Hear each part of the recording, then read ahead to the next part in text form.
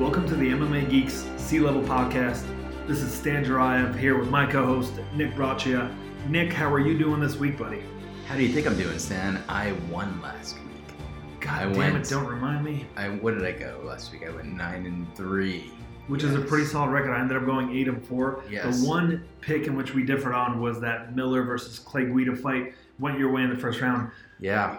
We discussed how Jersey might play a factor. I remember that Miller usually either finishes in the first round or loses a decision. Finishes in the first round. Got Clay Guida out of it. He certainly did. And I think it's worth noting for all of our esteemed and valued listeners that Stan and I are both 18-5 over the last two cards. And I don't think these have been particularly easy cards to pick. So, yeah, I'll take that. Give yourself a pat on the back there. Stanislav. You know what? I think. How about I pat you on the back and you pat me on the back? We can do it at the same time if we get just the right angle. All right, and now it's officially gotten weird for all of our listeners. Wait, it doesn't feel weird for me. Just me then. So Covington versus Lawler. Yeah, UFC on ESPN 5, which started like super early. It was great. Literally started in the morning, which I appreciate. The card was over by like dinner time. So I did a little bit of investigating. It turns out that it was scheduled to be a Russia card. They somehow couldn't pull it off in Russia, so they switched it to Jersey, and ESPN already had something scheduled for later that night. Man, that worked out. I hope that happens way more often. Can we try and schedule more Russia cards? Is that a lot to ask for? Well, I mean, you can always get Colby Covington to headline them. That is true. Since he loves our Russian president. And you know what? Agreed there. As well as Russia's Russian president. You know, there's a lot to the Colby Covington personality that I do want to get into a little bit after we talk about the fight. Well, so maybe, yeah. He basically shut him out, Nick. He shut Lawler out in this fight. He won every second of that fight. Robbie Lawler looked terrible. He really did, and it wasn't for lack of technique or lack of power. It was for lack of trying. He barely threw a thing. Colby Covington put a pace on him, and he couldn't do anything about it. Covington was not afraid of Lawler's power. Lawler looked like an old, defeated fighter. And after Askren, where he looked so great briefly, after spirited contests with Rafael Dos Anjos and Donald Cerrone, after his fights with Hendricks, his fights with McDonald, I just think his whole renaissance is probably over. I don't know how much he was on the vitamins. Covington accused him of stuff. I've heard a lot of people say the only way that you can improve the way that Lawler improved over the last 5 years as he's aging through his mid to late 30s would be to be on the alleged vitamins. But vitamins or no vitamins, he looked like an old fighter getting trounced by a younger, more skilled competitor with a multifaceted game. I mean, Covington's never his strike. I don't think that his striking looked amazing, but it was nonstop and it was fearless, and he landed a ton of shots, and they marked up Robbie. I never got the sense Robbie was hurt, but they really marked him up, and he got completely taken to school, and then we had to suffer that fool on the microphone. I mean, I don't even like Matt Hughes, and Colby Covington made me feel bad for Matt Hughes. That takes a special goddamn ability to make Matt Hughes seem like a likable character. Colby Covington, good on you for that at least. Now, the thing about Covington is that he threw 521 strikes in this bout, Nick, but he landed 201. Well, he looked like he could have thrown another 500. He probably could have, and part of it is that he wasn't putting any pep into any of them. Right? They were slap shots. They very much were, and it seems like he wasn't really trying to hold you down to the ground. He was okay with you coming back up to your feet so that he can get another takedown, because he has the conditioning for it. To his credit, brilliant conditioning from right here. He is extremely disciplined, despite all the bullshit on social media, despite all the shit that he talks.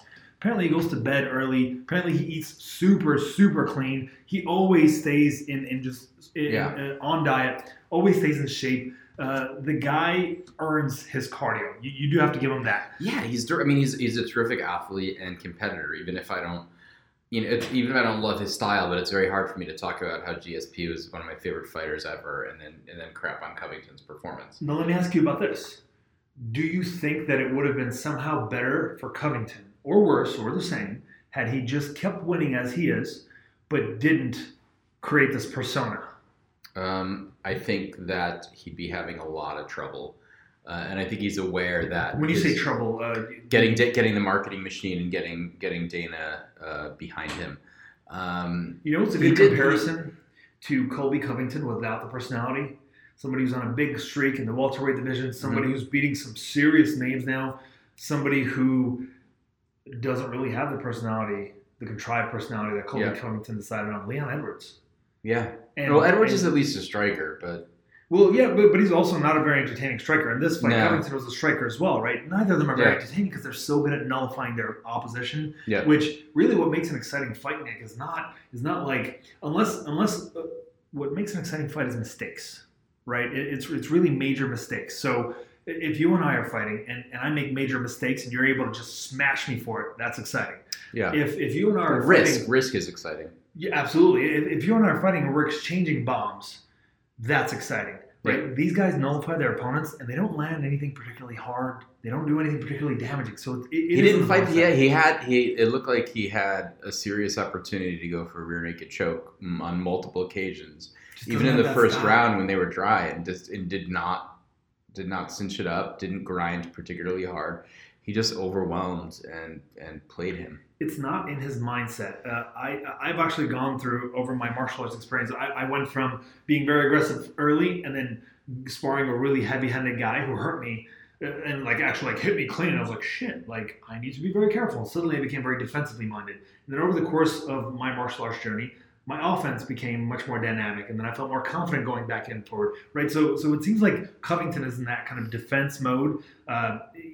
And he doesn't need to shift his mind to being more aggressive because he's winning. He's having success. And his personality's making up for the lack of excitement in the ring. Few years ago, he did get choked out by Warley Alves. He got caught, but very similar to how right before his ascent, Chael Sonnen was choked out by Damian Maia.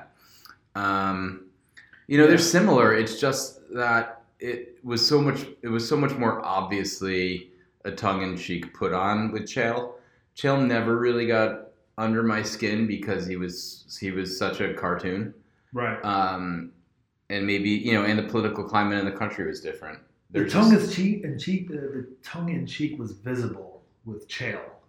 It's clear that Covington is putting it on, but you don't get the impression that he's trying to get you in on the joke with him, right? He's not likable at all. He's getting legit heat. At a time when the country he's getting Xbox heat. Yeah, Xbox heat. He absolutely is. Which is effective. It still works. It does. People are interested in seeing him get his ass whooped. People are going to talk about his fights. The president is talking about his fights. He's making millions of Usman fans now. He is, but think about it. The president tweeted to Colby Covington shortly after he tweeted about a shooting recently, right?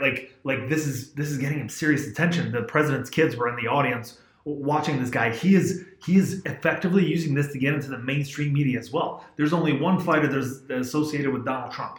And Donald Trump is the most controversial, the most hated and loved name in this entire country, maybe in the world. He is now associated with him somehow. Now, he is something you remember, as much as I despise Trump and love the UFC loves Trump. Well, certainly Dana White loves Trump. He stood by them and gave them dates at Caesars. He supported them early on. Guys like Chris Weidman, seems like a mild-mannered family man. Otherwise, a nice guy speaks in favor of Trump. Dana White spoke. I have friends and family whom I love and respect who speak in favor of Trump. It's also, I think, obviously we're going into a whole different world here, but it's also, I think, that's what Covington does. He gets everybody riled up. 100%. But again, and you're right. But how effective is it, man? It's extremely effective. I just want to watch him get his fucking face punched. And that is exactly the you bring in one of the greatest face punchers of all time, a guy who put Rory McDonald's nose somewhere near his medulla oblongata, and Lawler just couldn't land. It was really, really frustrating. It was it was like fight fan blue balls for 5 rounds. Anyway, which is actually what you likened it to, something like this in the last episode. You said if you're sitting on the toilet and you can't get it out, that's what it's like watching Colby Covington. And that's exactly what we got. So Colby's going to go up against Usman next. That's pretty clear. I don't know what's going to happen in that, because Colby seems a lot faster than him, but Usman's bigger and stronger. I think Usman realizes that he can't expend enough energy to go tit for tat with Colby. So I'm interested in how he's going to handle that. Usman doesn't have the output that Colby has. Nobody does. So I'm wondering if Usman is just going to keep waiting for his opportunity, much like Lawler and, quite frankly, a lot of the division so far has, or if he's actually going to be able to explode. Because Usman, let's face it, is not much of a finisher. And we saw Colby lose in one way so far. That's by getting caught out of nowhere, even though the fight's looking pretty good for him outside of that moment. I just don't know who the better wrestler is, because it's going to come down to who ends up on top. I would bet that Usman is the stronger, more explosive, more athletic guy. He's the bigger man as well. But I do think there's enough of a similarity and enough of a high-level skill there where they can largely nullify each other. It's not going to be as easy to take down Covington as it was to take down Woodley. I sure hope it's not a kickboxing match. Well, it's probably going to be. That's good. And look, both of these guys have boring fights on the regular, so we're not expecting this to be an exciting bout. It's pretty unlikely, I think, that will be an exciting fight. I think if it's high-paced, it's because the only thing that could allow this to be an exciting fight is if Usman is constantly countering what Covington is throwing at him. And Covington, I feel like, just does such a good job of staying just out of range enough. Yeah, his defense is solid. Woodley was a good wrestler, very fast. Who barely throws 6 strikes around. Literally, barely throws a handful of strikes around. But then he wasn't getting countered. He just got mauled. Anyway. He got pressured much like Rory did. It's more of a stylistic matchup there. But again, Usman doesn't have entertaining fights. Right. And he does pressure, but he can't really have the kind of output that Covington does. So it is a closer, I think, style matchup than I originally envisioned. I think it's particularly interesting because Lawler now trains with Usman, used to train with Covington. And the kind of segue fight right before that main event is going to be this Lawler-Covington bout. I think that's interesting. So Jim Miller picked up that first-round submission win. Yeah, he ate a big shot. He got hurt, which made Guido really aggressive. And then Guido walked into a hook himself. Yep. And was it a hook or a straight? It might have been a straight left, but that's what allowed Miller. Miller pulled guard, jumped. Did he pull guard? Jumped. I don't think he pulled guard. I think was it a guillotine? It was a guillotine. He essentially pulled guard, I believe. Yeah. If I remember correctly, yeah. It was well done by Jim Miller in Jersey. So you mentioned last week how you weren't sure whether Jim Miller is used to winning in Jersey. It turns out he's been on quite a losing streak leading into this bout, which I found out after, and he kind of broke it with this win. Fascinating. Yeah, I expected that Miller would look good in the first round. I said that he would win the first round. I didn't expect for him to get hurt. And I didn't expect for Guida to get aggressive enough to get buzzed like that, but Miller did his motherfucking thing. It's a great win for him, man. It really is another one on his ledger. Before that, we had a nice knockout. Nasrat Haqparast looking every bit the prospect that people expect him to be, and he beat another prospect in Joaquim Silva with a first-round knockout, Nick. Gerald Mearchart came back and submitted Trevor Giles. Trevor Giles, again, getting submitted late in a fight after a competitive back and forth. Late in the fight. And, Herb Dean noticed that one, or I think he was the referee, a little bit late. It was a nice choke. Yeah. By the way, there was a tap, but Herb Dean missed it because Herb Dean was completely out of position for that one. Valentina Shevchenko looked good on the feet and then got a submission finish, which was unexpected. Yeah, it's a good way to come back from getting out-wrestled and out-grappled in her last bout. But I would still keep her away from wrestlers if you expect her to do well. She's 35, Nick. She doesn't have a whole lot of window here. She needs to get going. Claudio Silva, who doesn't fight often but fights very effectively and has a win over Leon Edwards, made short work of Cole Williams, who came in very, very heavy for the fight. And you wanted to talk a little bit about Matt Schnell, right? Matt Schnell, once again, looked pretty spectacular against Jordan Espinoza. Once again, landed a couple of strikes, got a first-round submission off of his back. It was actually Jordan Espinoza who shot him for a takedown, got it, and then was submitted shortly after. I think Schnell is very legit, and he looks big for the weight class, too. So I'm excited to see his progression. His technique is out of this world. His chin is really my only concern when it comes to his future. Yeah, we had a couple wins for kind of like B-level prospects in Mickey Gall and Kennedy. And Zachuku, who I believe Darko Stosic got docked a point. 2 points now. Got docked 2 points. And then somehow acted shocked that the decision didn't go his way when he lost at least one of those rounds. It's fascinating. Right. The guy's a character. It was weird. Just a bunch of groin kicks in that one for every round. Lauren Murphy, Nick. Yes. What I found fascinating about her, right, is that I felt that Maria Romero Barella was going to be faster. Yeah. And Lauren Murphy came in looking physically different. She was muscled up. Yep. Her body fat was particularly low. And because of it, she was more explosive and faster. Because of it, she was able to land that right hand a few times against a faster fighter, presumably. And also finished her in the third round. Lauren Murphy did exactly what I would love for Roxanne Modafferi to do. I think that's exactly what she's missing. She needs to seriously invest in her strength training, lower her body fat. She's going to be faster. She's going to be more explosive. She's going to be stronger. And then she can battle some of those stylistic mismatches that she encounters against these stronger, more athletic opponents.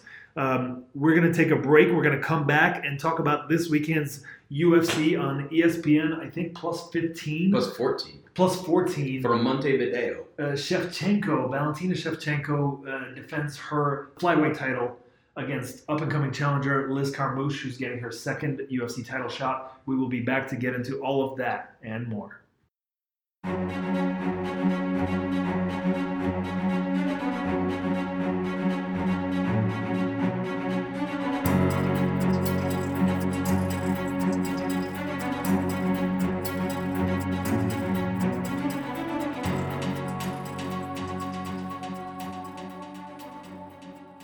And we are back, Nick, here to talk about UFC on ESPN Plus 14, where Valentina Shevchenko defends her flyweight title against Liz Carmouche. This is actually a rematch, Nick, of their bout from way earlier in their career. Liz Carmouche, I believe, got a finish over Shevchenko. Well, it was a TKO related to a cut. She cut Shevchenko with an up kick. And I believe it might have been an outdoor fight. It was like a fight in 2010 in Oklahoma, like shady promoter type situation. Do you remember much about how the fight went? No, but they speak nicely about one another, and it just seems like Shevchenko got hit with an up kick, and it bled a lot, and they cut, and they called the fight, but it was between rounds. I think Shevchenko was ready to go. It wasn't like she got knocked out or anything. It was a cut. It was a stoppage because of the cut. Worth noting that with a card in South America and Uruguay, might wonder why Russian champions headlining. Some of our listeners might not know that Valentina Shevchenko has been based out of Peru though she's from Kazakhstan. Yeah, she originally is from Kazakhstan, which was, I believe, a part of the Soviet Union. Yeah. So she speaks Russian. She has that kind of side of her heritage, and then her family moved to Peru, and she has that Latin American side to it as well. Fascinating lives these two sisters lead. Her and her Antonina Shevchenko, her sister. So Liz Carmouche has a record of 13-6, whereas Valentina has a record of 17-3. I would argue that Valentina's had the better overall competition. As a matter of fact, definitely. They each have two common opponents, and they're Sarah Kaufman and Jan Finney. They both beat Jan Finney, and Sarah Kaufman, Shevchenko was able to get a win over her, whereas Liz Carmouche lost to her. I mean, this is ages later. Liz Carmouche recently has been kind of coming into the style of grappling. She's been getting takedowns against less experienced grapplers and using that top position time to get some damage in. She's usually the more athletic girl at 125, which is nice. And I will say that if there's one category in which Valentina has looked somewhat human in the last several years, it's her takedown defense. Like, there are some girls that have been able to get that top position on her, if only for a moment. And so I'm favoring Valentina Shevchenko. She's the biggest favorite on the card. I think it's for good reason. I do, however, think Liz Carmouche has, again, a small chance of taking a round or two here, maybe with takedowns. The question is, does Valentina continue just the ravaging that she laid upon Jessica Ai just a little bit ago? Does she get a finish here, Nick? Yeah, I mean, aside from Nunes, Carmouche has not faced slouches. She just she has a win over Jennifer Maia. She has a win over Caitlin Chikagian. She has that win over Shevchenko. She's fought Kaufman. She fought Marlos Konin, the, I believe, Danish submission fighter. She has a win over Andrade at 135 before Andrade moved down. 135. Andrade is now the champion at 115. But she certainly still had some pop back then.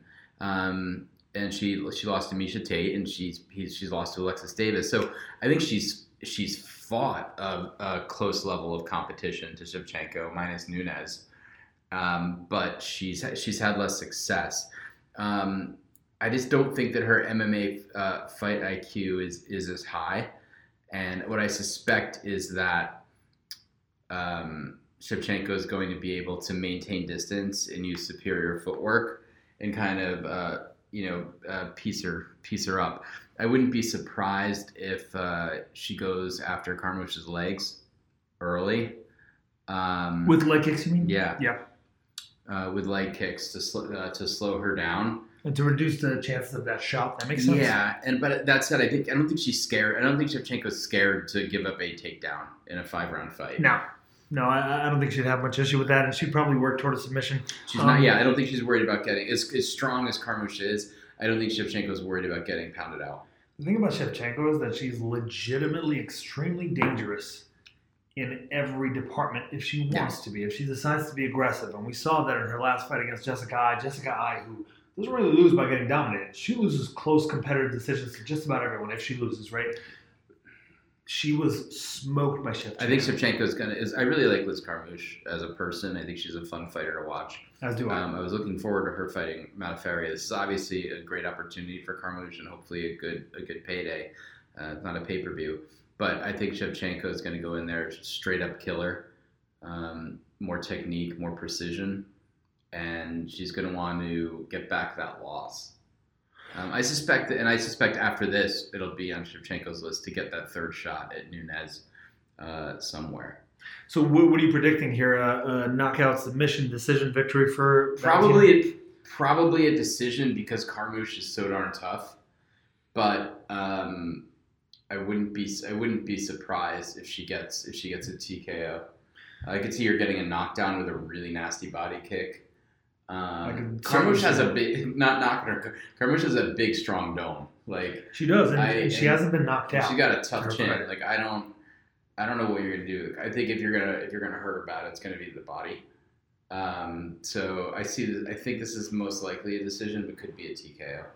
I think Valentina Shevchenko. I think she might have a shot at finishing her late with strikes. Well, Carmouche isn't. I don't think she's fought 5 rounds. Not that I can remember. She's had bouts scheduled for 5 rounds, but I don't think she's ever been 5 rounds, at least not in the UFC. So, yeah, Shevchenko late in the fight, she could finish with strikes if Carmouche is tired enough, if Shevchenko's put in enough damage leading up to that, enough of those body shots. I do think she has a higher chance of finishing on the ground in the middle of the fight, though.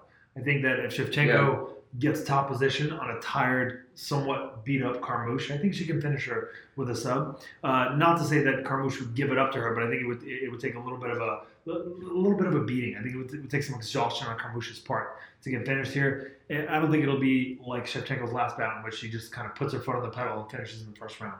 It won't be that simple. So I think probably, but knowing that, listen, Alexis Davis has beat Carmouche twice. Valentina Shevchenko does everything Alexis Davis does better. She's way more athletic. To your point, she might not have quite as high level of jiu-jitsu, but she's more athletic with almost as good a jiu-jitsu as Alexis Davis, and she's better than Davis everywhere else. So yeah, to your point, another good point there. I favor Shevchenko big here. She's the biggest favorite on the card at plus 800, Nick, for good reason. Crazy. I mean, you have to bet $800 on her in order to win 100. I guess it sort of makes sense, the odds as they are, but it's still fascinating to see the disparity here against really an experienced opponent like Liz Carmouche. Next up, we've got Vicente Luque, who is going up here against Mike Perry. Luque coming off of probably the most exciting win of his career, where he fought Brian Barbonero. Yeah, he actually had a win after that. Did he? That's right. He was scheduled to fight. Was he scheduled to fight Lamas? He was scheduled to fight someone. Yeah, it was a last minute replacement. And he had a last minute repliment of. He fought Derek Krantz. And Krantz looked pretty good for a minute and a half. He was arguably winning. He was winning that fight until he wasn't. I think he even had Luque turtled at one point. He may have, yeah. But Luque just regrouped and put him down. If I remember correctly, Krantz basically just kind of blew his load, put everything into his offense early. And look, if you blow your load and you're facing an experienced opponent who's not going to be stupid enough to expend all of his energy in a few moments, you can probably get some good moments against a much, much better fighter. But then once you're tired, which you should be because you just spent all of your gas, that's when the experienced fighter takes over. That was the case there. Luque, who's a finisher through and through, was able to end that bout and take advantage. Really well done on his part. By the way, Luque with a record of 16-6-1. We have Mike Perry, who recently joined the Greg Jackson Academy, coming off of a pretty impressive win over Alex Oliveira in a bout that I think you and I both favored Oliveira in. After a loss to Donald Cerrone, which he kind of walked right into that armbar, preferred to deal with him on the ground. Going up here against Luque, who doesn't really enjoy the ground. This is going to be a striking match. This is going to be super exciting. Who do you favor? It is. This is probably the toughest bout to call on the card for me. So Luque, from a size perspective, is 5'10". He's got a 76-inch reach. Perry's 5'10" with a reach of 71. It's weird though, because sometimes I think Perry seems like he fights longer than that, whereas Luque kind of like fights like a shorter power guy. But typically Perry throws hooks and Luque throws straight punches. That's another thing in favor, I think, of Luque. Okay, yeah. It's I think this is a really tough one to call. But I'm gonna go with Luque. I think Luque will land more over the course of 3 rounds. Yeah, I think there's not much reason to believe that Perry's stand-up is cleaned up enough after losses to better tacticians like Ponzinibbio, like Santiago Ponzinibbio. Vicente Luque's a better technician. Now, he can wade into wars a little bit when he doesn't need to. I mean, when we really think about it, should a guy like what we consider Vicente Luque to be, should a guy like him really be having a competitive fight with Brian Barbanera? Probably not. Probably not, right? Like, so I think Mike Perry has a way to win this fight here. And Mike Perry's a super tough guy. The thing is that he doesn't really throw bombs late in a fight after he's been roughed up a little bit. He'll still throw and he'll still try, but it's not the same kind of ferocity behind his offense. And I think that's probably what it would take to beat Luque. It does seem like Luque gets tired toward the end, but what we saw in his last bout is that despite the fact that he was tired, he still finished in that 3rd round. In Barbarina, 2 fights ago, he came on strong because he knew the fight was in. He wasn't necessarily getting it if it went to the card, so he dug deep and landed those evil knees. Yep, so Mike Perry has a shot to win here. Barbanera was able to produce a competitive bout, but I agree with you. I favor Luque. I think he's a really high-level fighter. I think he's a solid prospect. I just think he could make slightly better decisions in there. But I do like that last fight, that fight against Barbanera showed that he's improved on his conditioning, which was my biggest concern when it comes to him. If he doesn't, previously to that, if he didn't finish in the 1st round, he was probably going to lose to a good opponent. Okay. He showed that he went past that in the last bout, which is great to see. So we both have the same pick so far. Yep. Featherweight fight: Umberto Bendene against Luis Eduardo Garagori, who's undefeated at 12-0, 14-6 for the Canadian. What do you see going down between these guys?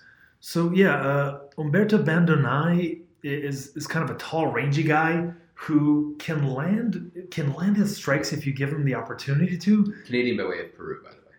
Yeah, he can land. Or he's just Peruvian. Sorry, I thought that I misread the flag. Yeah, I'm not sure if he's. I'm not sure if he's Canadian. Canada. Well, who knows? Maybe he trains with Faraz Zahabi, but apparently not. He's a Peruvian, and so he's kind of right in the region where this event is taking place. He lost to Austin Arnett and Gabriel Benitez, a record of 14-6. He was going up against a 12-0 Luis Eduardo Garagori. Now, the thing about Garagori is that he's got a pretty solid record. I mean, 12-0 is hard to argue with, but the majority of those fights are against some pretty mediocre opposition, is what I would say. I mean, if you look at some of the records of his opponents, his last 2 opponents were 0-0.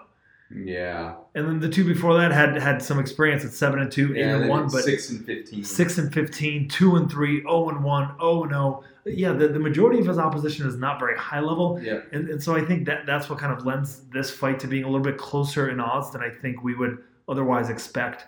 What are your thoughts on this matchup, Nick? I mean, just based on those details and the guys that he fights with, trains with the women, Natalia Santos, Sarah Frota, Junior Albini. I mean, they're not all world beaters, but there's nobody at this other guy's gym. When you look at those records, he's Uruguayan, but he's fighting out of, I believe his fight team's in Brazil. Like, if your record is all can crushers, if your record is padded with guys with 6-15 or 0-0 records at this level, you're stepping into the UFC, I got to pick against you. I'm going to go with Umberto Bendene, who is in the odds, the underdog. That shocks me. Yeah, Well, to be fair, he's a plus 115 underdog. Yeah, it's close. Basically a pick-up fight. Yeah. Which I think is appropriate given the experience of Garagori's opposition. Now, the thing is that Bandonai has those 2 UFC losses, which does concern me. They're to Austin Arnett and Gabriel Benitez. Benitez is legit. Arnett is not awesome, if you ask me. He also has a UFC win. You're right. He does have a knockout, actually, in the first round of the UFC as well, and he's been all 3 rounds. And his opponent is 12-0. Can crusher, dude. He is a can crusher, and he's shorter than his opposition. I'm going to pick Luis Eduardo Garagori. I just feel like there's something to the confidence of being undefeated. And from what I remember about Bandonai, he's not very explosive. I expect that if this guy's finishing even mediocre competition, and he is finishing almost every single one of his opponents, although it is concerning that it's in the first round almost every fight. So I wonder if his gas tank is there. That's a tough one. I'll go with Garagori because I think there's something to the confidence of being undefeated. Okay. Sounds good to me. All right, you seem to be too excited about this. This literally makes me want to change my pick, but I'm sticking with Garagori. Well, the next fight is going to be a really interesting one to pick. We've got the Hammer of Thor, Ilir Latifi against Volkan Ozdemir. Two men from the cold regions who are meeting in Montevideo. Is Sweden a cold region? Yes. I don't know if I realized that. Yeah, I mean it's Scandinavia. Good to know. Not all of Sweden is cold all the time, but yeah, you've got the Swiss Superman, Volkan No Time Ozdemir. I'm borrowing his. I think it's Ozdemir. Ozdemir, thank you. Against the Sledgehammer Latifi. This is a tough one to call. Do they have common opponents? It looks like they don't. Yeah. I really like both of these guys. They both fought Ovince St. Preux. I'm sure of that. There it is. Yeah. And they both beat Ovince St. Preux. Yeah, Ozdemir's on a 3-fight losing streak, but his last fight against Dominic Reyes the last one was against Dominic Reyes, right? I believe that was the last one. Yes. That was a very close fight, as we've discussed. His fight against Anthony Smith was extremely competitive. True. And he was ahead for a good bit. Yeah, I think it was ahead of he's faced really good competition, as has Latifi. Maybe not as good, but he's always fun to watch. He did lose to Cory Anderson.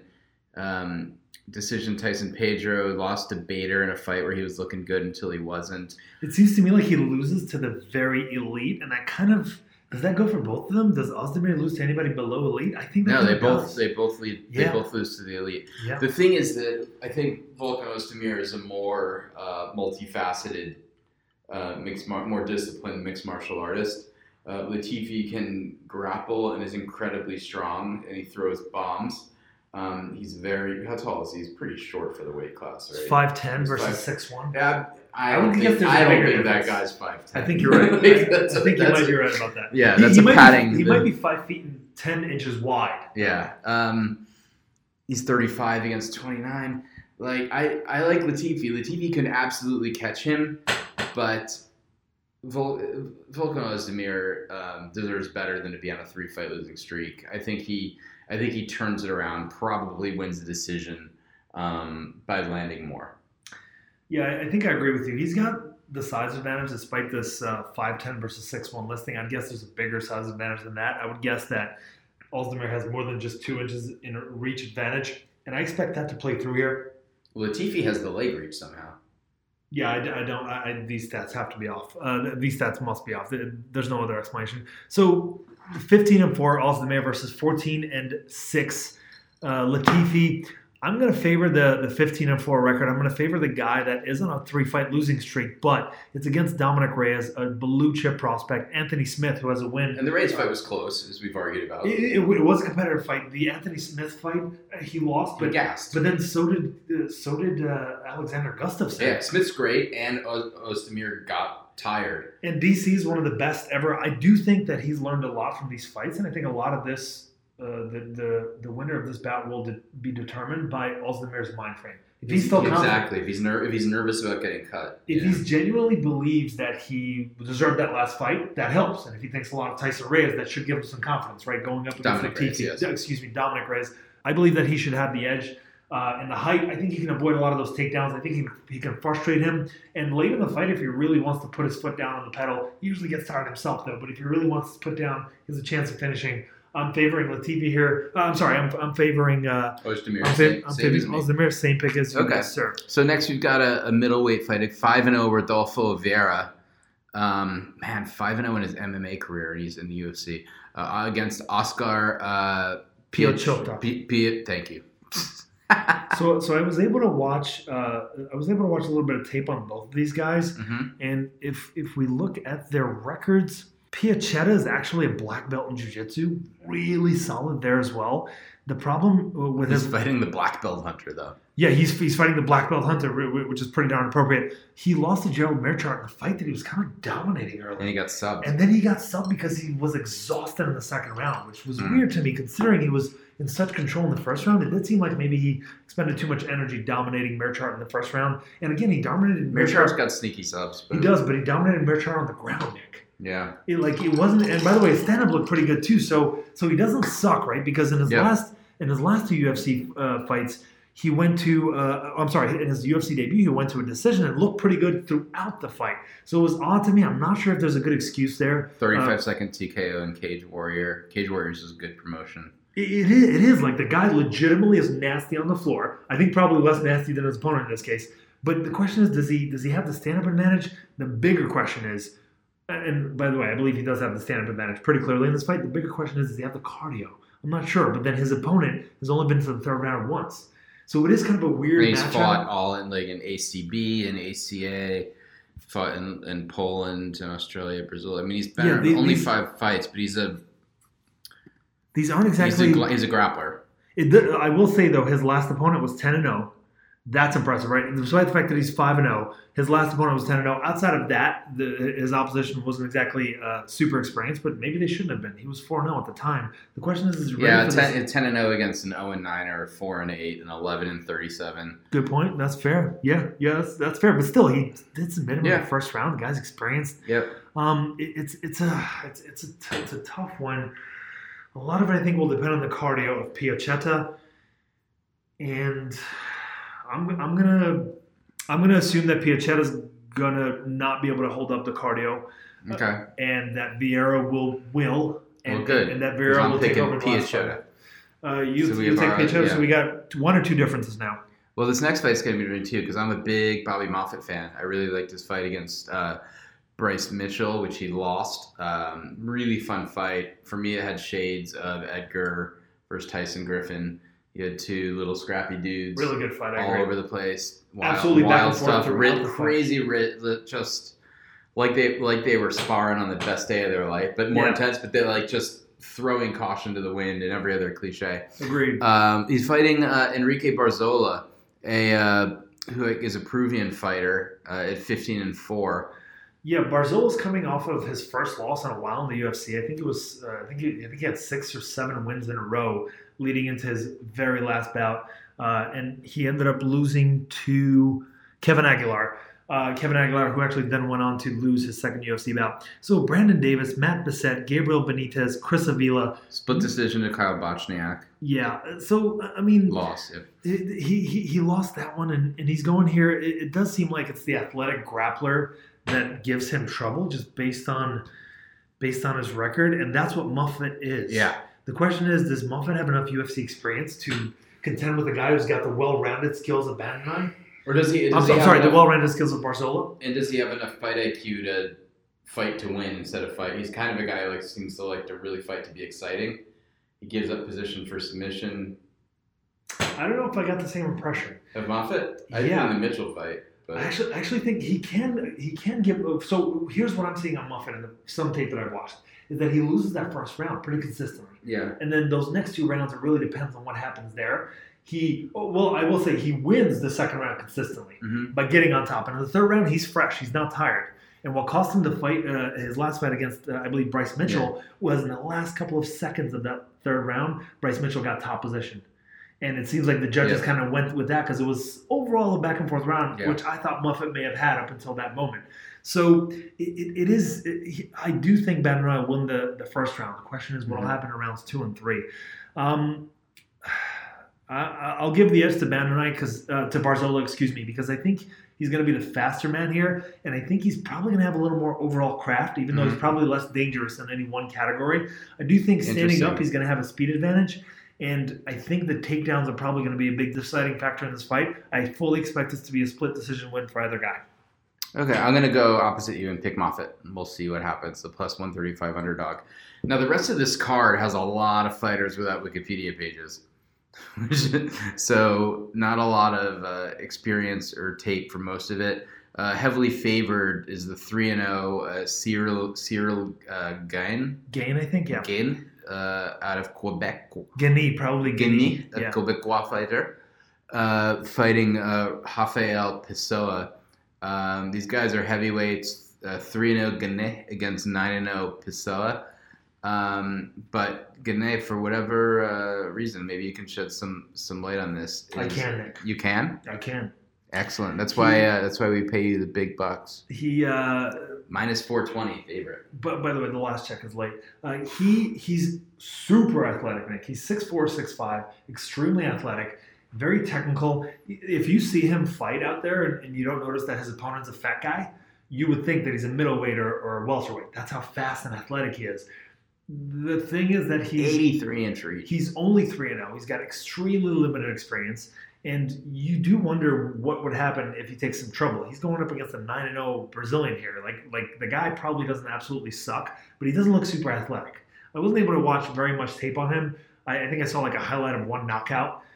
He doesn't. When I say he doesn't look athletic, I mean that he doesn't look like he's got a whole lot of muscle, a great muscle to fat ratio, whereas his opponent does. So getting off the bus.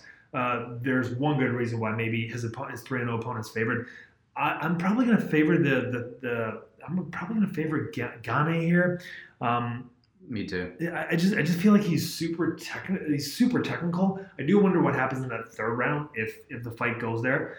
And I think with heavyweights, you always hope it doesn't. Yeah, agreed. I am hoping he gets a finisher. I'm going to pick him, and I expect big things from him if his cardio is up to par. Next, we've got Tisha Torres against the Tiny Tornado against Marina Rodriguez, an 11-0 fighter in her third UFC fight. She had a draw against Ronda Marcos and a win over Jessica Aguiar. But Jessica Aguiar has not had... no, she hasn't looked good in a she long time. hasn't had a lot of success. And it's weird because Tisha Torres is on a bit of a losing streak here against the very elite in the division. And she's lost 3 in a row. Jessica Andrade, Johanna Jędrzejczyk, and Weili Zhang. Those are, Zhang was about to fight. Zhang is about to fight for the title. Yeah. She looked pretty good against Jędrzejczyk for a while, and Andrade's a beast. And I've always believed that Tisha Torres should, if there was an atom weight, I gotta believe that she would make. I agree. That she would make the atom weight. And to that point, she's 5'1" and her opponent's 5'7" in this matchup.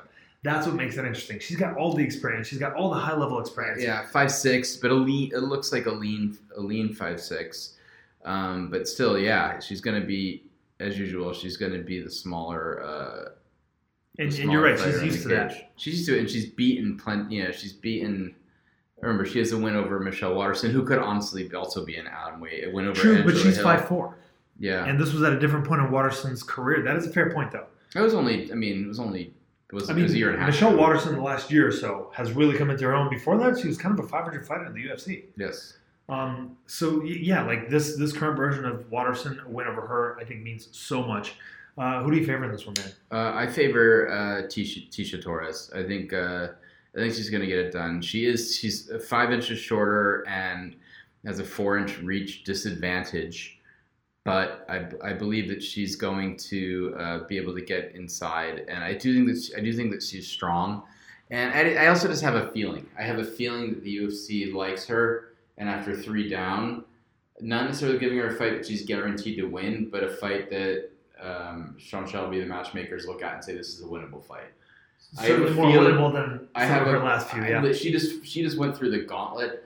I gotta believe they're giving her not a but a winnable fight. So I think a lot of this depends on where Tisha Torres is training. I know she used to train at American Top Team, and ever since she got engaged to Raquel Pennington, I think She doesn't anymore, if I'm not mistaken. And with Rocky fighting Amanda Nunes, certainly Raquel Pennington is not training an American top team. So I think a lot of this does depend on what game plan they put together. I think if Tecia Torres really commits to setting up her takedowns, she can win this fight. If she chooses to just stand up with her the whole time at that range, she's probably going to lose. Get picked up. Yeah, she's probably going to get picked apart. She's going to eat a lot of jabs, potentially, the way that she did. But is Marina Rodriguez much of a... I mean, she's a striker. That's her strength, right? And what happened in the one draw that she had in the UFC, she's 1-0-1 in the UFC, was that she got taken down and positionally held in mount and her back taken in the first round, came out of that round, won the next 2 rounds, and it became, the first round was a 10-8, and then it became a draw. So she did win 2 rounds in her draw in the UFC. It is a tough one because Torres has the skills. She has what it takes to win this fight. The question is, will she implement it? I'm going to pick Torres here. I do think Marina Rodriguez has a higher ceiling, and I'm hoping to see her perform. I might be rooting for Rodriguez, even though I like Torres. We've got a pretty interesting flyweight prelim here. Rogerio Bontorin, ranked 9th worldwide at flyweight, 15-1 against Julian Paiva. An interesting matchup between 2 guys that came into their UFC debuts against prospects, essentially, right? Rodrigo Bontorin came in and he didn't get anybody easy. He got Magomed Bibulatov. Yeah, that was a good fight. It was an extremely close bout, and it seems to me like he won it in the last few moments by just ending up on top. And then he's going up against... He did better than that in that fight. Well, he definitely won the second round after losing the first round, clearly. And then the third round, it seemed like it was fairly close. And then it was just him getting that top position after Bibulatov messed up a takedown. I thought that's literally what won him that round, is him holding that top position for the last few seconds of that third round. But I agree, it was close. It's not like he was gifted a decision. By no means am I saying that, although it was a very close one. And then we have Raulin Paiva, who came in against Kai Kara France, who's seen as a sick, legitimate prospect as well, and he lost a split decision to the guy. So we got 2 guys that came in against serious prospects. One losing, one winning a split decision. Who do you favor in this one, Nikolai? This one's a tough one for me to call. It's practically a pick'em from the odds standpoint. I'm gonna go with Paiva, but it's so this one's close. I don't know. I'll go with Bontorin just because we need to differ. I didn't write down a pick for this one because I actually watched like 1 round of each of the guys fight. And I had a lot of trouble like seeing how the matchup would be because their opponents were so different from who they're fighting this weekend. The next fight is just as much of a pick'em. Chris Gutierrez against Geraldo de Freitas. Any thoughts on that? Yeah, I believe de Freitas had a pretty impressive UFC debut. He beat up a Team Nogueira grappler who actually ended up looking dominant in his next UFC fight. His name escapes me at the moment. He looked pretty solid in that one. I did not get the chance to watch tape on Chris Gutierrez. For that reason, I'm going to take de Freitas here. Mm-hmm. I think Gutierrez is athletic. I think he hits hard. He lost to Barcelos, who was like a sick prospect in his own right, so it's like hard to judge him just based on that alone. But I'm taking de Freitas here. Yeah, Gutierrez has been around for a long time, but I'm gonna go with de Freitas also. I just feel like he's got the better upside of the 2 guys. Rodrigo Vargas, we've got next up, going up against Alex da Silva. Both guys, at least by their records, they look like they're prospects. We've got a 33 years old. 33 years old. Rodrigo Vargas is. He is 11-2 in his career versus Alex da Silva, who is 20-2, coming off of a loss in his UFC debut against Alexander Yakovlev. They didn't do him any favors with that debut opponent here. And Rodrigo Vargas, who is actually making his UFC debut here after being on a pretty good streak. He's something like 7-1 in his last 8 fights. Who do you favor in this one? The 33-year-old Mexican or the 23-year-old Brazilian who's with Astra Fight Team, who has several fighters on the card. This one, I'm going to go... I mean, it's... I'm going to go with da Silva here.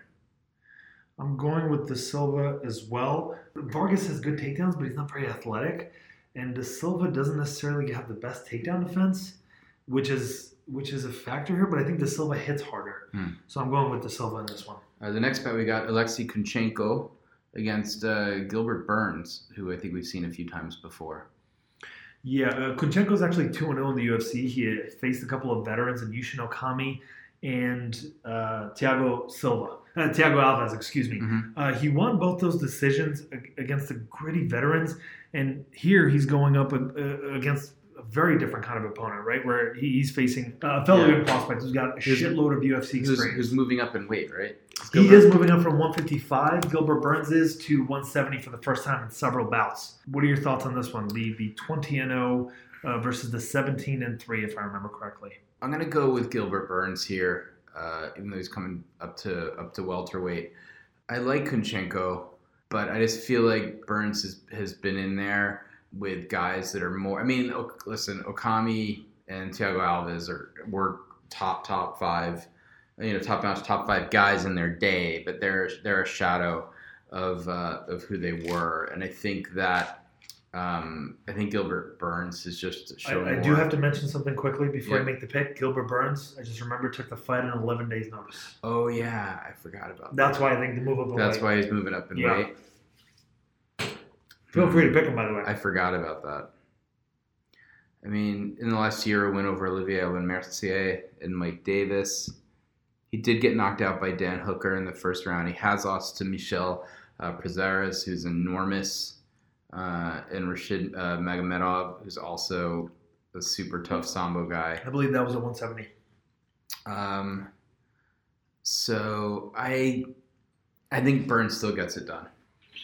I'm going with Burns as well. And initially my thought was to shade Burns in this. He's taking on short notice. He's a smaller guy. He's going up against a really experienced, undefeated guy at 20-0. The thing is that Burns will be the faster guy here. Mm-hmm. And despite the fact that he took it on 11 days' notice, Nick, what I noticed is that in Gilbert Burns' last fight, Vicente Luque was in his corner. Vicente Luque is fighting in this fight tonight, which makes me think Gilbert Burns is probably a main training partner for him. And I think maybe that's why Gilbert Burns didn't mind taking this fight in such short notice. He's probably already had the flight booked, right? And I think maybe he was good point. He was probably in pretty good shape, which is what makes me give him the edge here. I do think, to your point, there's a difference between Yushin Okami, Thiago Alves, and Gilbert Burns at this point in his career. Gilbert Burns really coming into his confidence, standing up. I do think that Gilbert won't be the better stand-up striker. He'll be the faster, more explosive stand-up striker. And even though Burns may not land quite as clean, his strikes are going to look more pronounced, and that will have an effect on the judges and the crowd. So I do favor Burns, but it's with trepidation. He's fighting, from what we can understand, essentially a perfect fighter, an undefeated man, which is super, super impressive. And in the opener, we've got two strawweight women who are on losing streaks. We've got Polyana Viana, who's coming off of a close, good fight, split decision loss against Hannah Siffers, my girl, and a loss against JJ Aldridge, who's tough as nails. And she's fighting Veronica Macedo, who has lost to Jillian Robertson, who just picked up another choke victory after this one. Andrea Lee, where she lost by decision, and Ashley Evans Smith, where she lost by elbows. I mean, that's a murderer's row, man. Yeah, she's arguably had the tougher, road. 5'4" with 6 with. But still, where's her confidence? She trains at MMA Factory, which is a pretty good team. Who does Viana train with? She trains with Tata Fight Team, which I'm not familiar with. Cowboy Oliveira. Thiago Santos, I assume, back in the day. Interesting. They're affiliated with American Top Team. That's probably where she does a lot of her training, to her credit. I think I would give this to Viana Polyana on account of my assumption that she trains with American Top Team.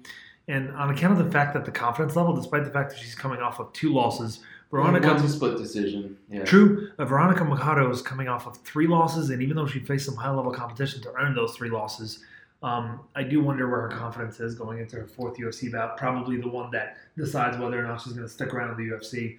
If she loses this bout, she's going to get cut, right? Going 0-4 in the UFC, what more can you ask about? I'm going to assume that she's going to be nervous rather than motivated by it. So I'm taking Macedo's opponent in this one. Yeah, I'm taking Polyana Viana as well. We've got our picks in tow, Nick. We're going to come back and discuss a little bit of UFC news, some MMA news, and we're going to get into some of the gambling, our betting guide for UFC on ESPN Plus 14. Yeah. We'll be back.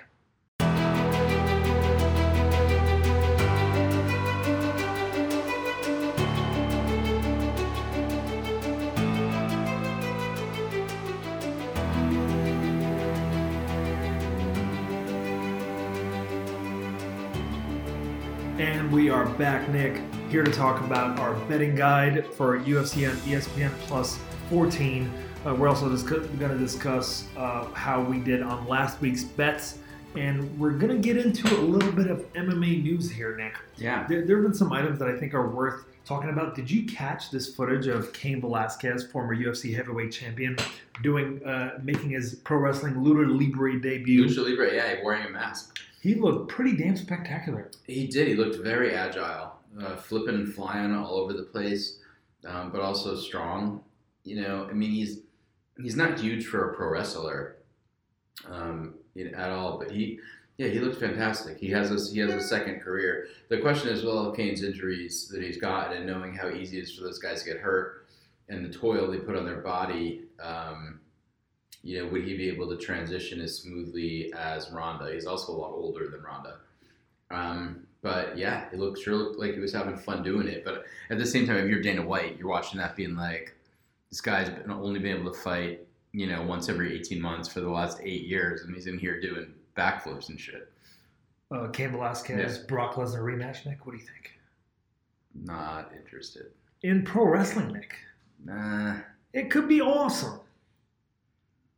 Cain can make some serious money. He can make over $1 million. Okay, all right. I don't think he's ever made that kind of money. I'm sold.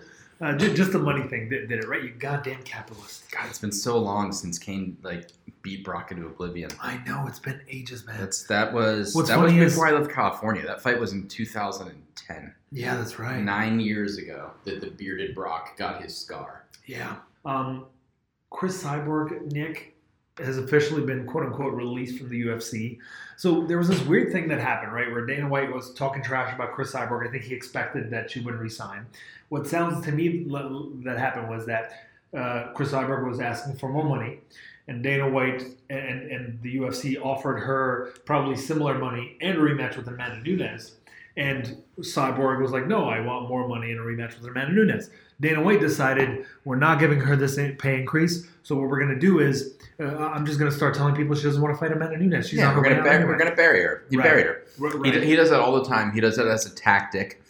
It's not like Chris Cyborg is negotiating herself. She has managers and agents who are handling those negotiations. And, Dana didn't like what he was hearing, so he has the ability with the microphone to impact someone's stock. Yeah, and he does it freely all the time. He's got a control of the media, and I think he can control the narrative many times this way. A lot of the layman fans, Nick, they are absolutely convinced that whatever he says is 100% true, and they believe in it. It has an effect. It's not unlike the president and Trump in the way that he does it. Oh, he can control the media narrative. If you said something negative about him, he will publicly blast you, and that's what everybody's going to hear about. It's particularly interesting in this case. It's the bully pulpit. Absolutely. It's particularly interesting in this case because Cyborg's team put out this video of Cyborg and Dana they're kind of saying hi to each other in the back. Cyborg kind of confronting him about all the lies that he's been spreading about her.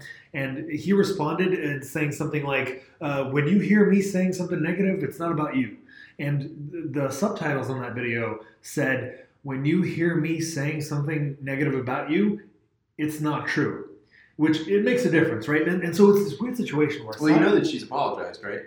That's the fascinating thing about it, Nick. Cyborg asked Dana White for an apology for all the shit he's talked about her. For the fact that he's previously talked about how she looks like Vanderlei Silva in a dress. She's done, Yeah, absolutely. For the fact that he's talking about how she's afraid to fight Amanda Nunes. For the fact that he made her cut down to 135, 140. Being full of steroids when he's got plenty of fighters that are juiced. Absolutely. And after all that shit talk, Cyborg said that she wants Dana to apologize to her. Dana figured out a way to make Cyborg apologize to him. And Cyborg kind of gave him a freebie with that stupid video. Yeah. And then after all of that, Nick... Because her team cut the video. And after all of that, Nick, after Cyborg apologizes publicly for this video that was put out by her team, Dana White releases her and says that she doesn't want to fight Amanda Nunes. Yep. He essentially did what Trump did to Mitt Romney, where Mitt Romney used to talk crap about Trump. Trump set up a public interview where he was interviewing Mitt Romney for. He got to break up with her. Absolutely. It's brilliantly done on Dana White's part. It's goddamn evil, and I'm glad that Cyborgs are going to move on to either the PFL, maybe some involvement in Risen, maybe one, maybe all of the above in Bellator, because Bellator probably signed her a contract on which she could still make an appearance in Japan once a year. I'm glad she's going on greener pastures.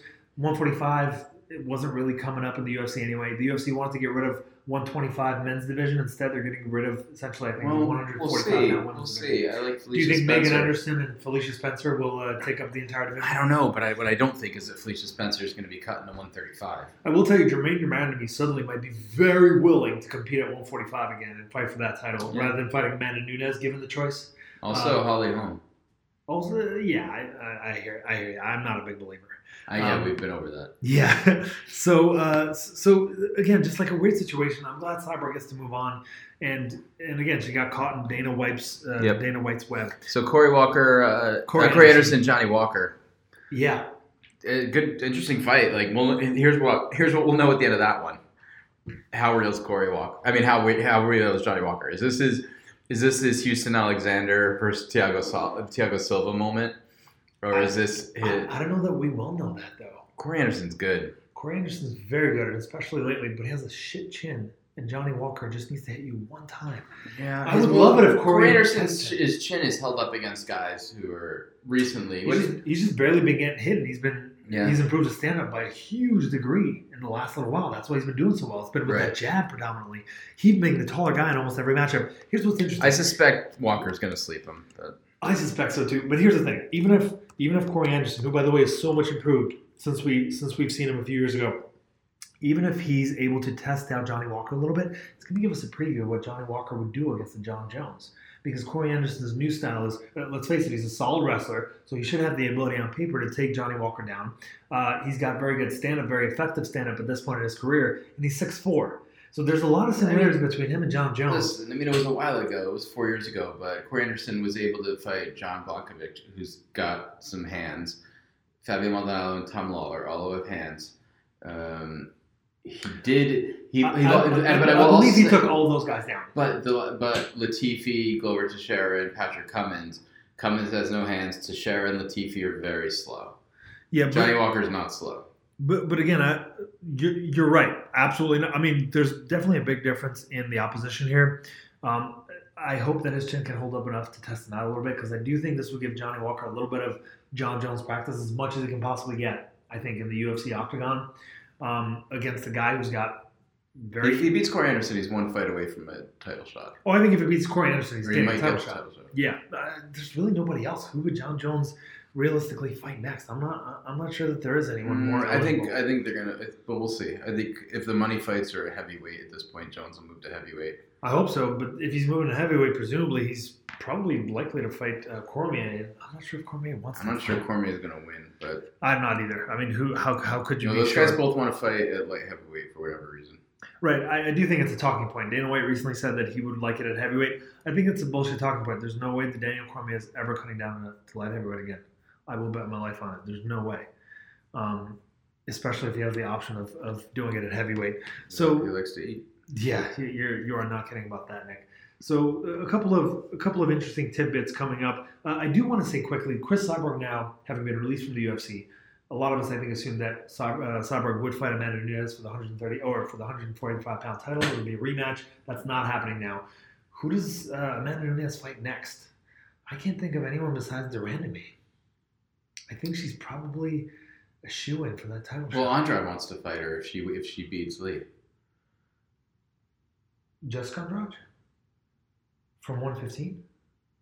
Wants to fight who? I thought that Andrade said that if she wins this fight, that she wants to go up 2 weight divisions. I could be wrong. Maybe, I mean, she's fought there before. Maybe she was saying that she wants to fight Shevchenko. So could I might be wrong. But I would like to see Shevchenko Nunes again.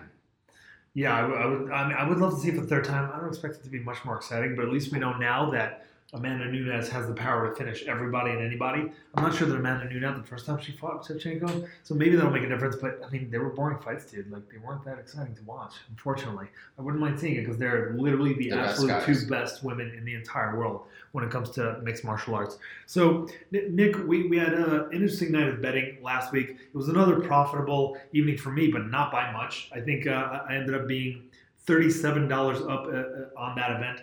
I recommended a parlay on Colby Covington and Nasrat Haqparast. Minus 225, minus 250 gave you odds of plus 102, which I thought was great for those two picks. Yeah. $50 to 151. Recommended Covington and Holtzman. And combined as a parlay, they made for a minus 108 odds, which is almost even, which is great. $46 on them, and those two guys came through in fairly dominant fashion. And then I recommended, here's where the losses come in. I recommended a straight bet on Clay Guida, $40. That was a loss.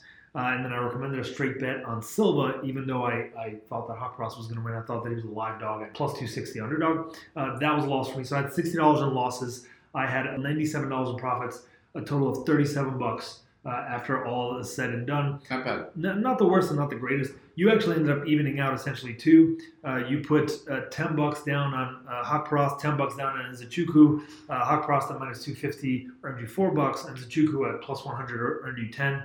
$14 up there. Then you ended up losing on a parlay, $10 on Matt Schnell. I lost half the parlay. Yeah, I got Schnell, but I lost Goldie. Yeah. And so you ended up essentially evening out plus $4, not the worst thing in the world, not the best. I think we can take advantage. I think I could take advantage a little bit more of this week's card. I think there's a couple of more betting opportunities, Nick. First, I recommend a parlay of Vicente Luque and Rodolfo Vieira. Luque at minus 220, Vera at minus 210. Combined, though, they give you odds of plus 115, which I think is solid.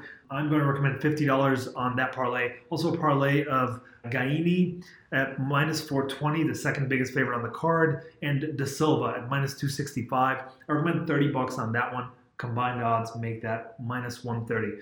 Volkan Ozdemir at minus 140. I recommend $40 as a straight bet on that. And Luis Garagori, I recommend a straight bet on him, $40 over Bandanai. I'm also going to recommend Geraldo de Freitas at minus 115, $30 on him. I thought he looked really good in his UFC debut, so I favor him to do well in his second octagon fight here, Nick. Pretty exciting things behind us, Nick. Some exciting things ahead. Are you going to be watching live this weekend? I think I will. What's the time zone? I think it's at a regular. I assume it's at a regular time, although I'm not quite sure. Overall, I would say it's a decent card. It doesn't have the promise of the most exciting fights, but it has a few that I think can be gold throughout the entire card. Yeah, so the card starts 8 p.m. I think 8 p.m. is the main card. I can definitely work with that. Nick, next week we've got a big one here. UFC 241, Daniel Cormier going up against Stipe Miocic in a rematch. Anthony Pettis, Nick Diaz. What an awesome fight that's going to be. We've got Yoel Romero versus Paulo Costa. Gabriel Benitez versus Sadiq Youssef. Derek Brunson, Ian Heinesius. That's just the main card, Nick. This is going to be a really solid one. Devontae Smith is on the card. Sun Sao versus Corey Sandhagen, another super prospect. There's really a lot of games. Really look forward to breaking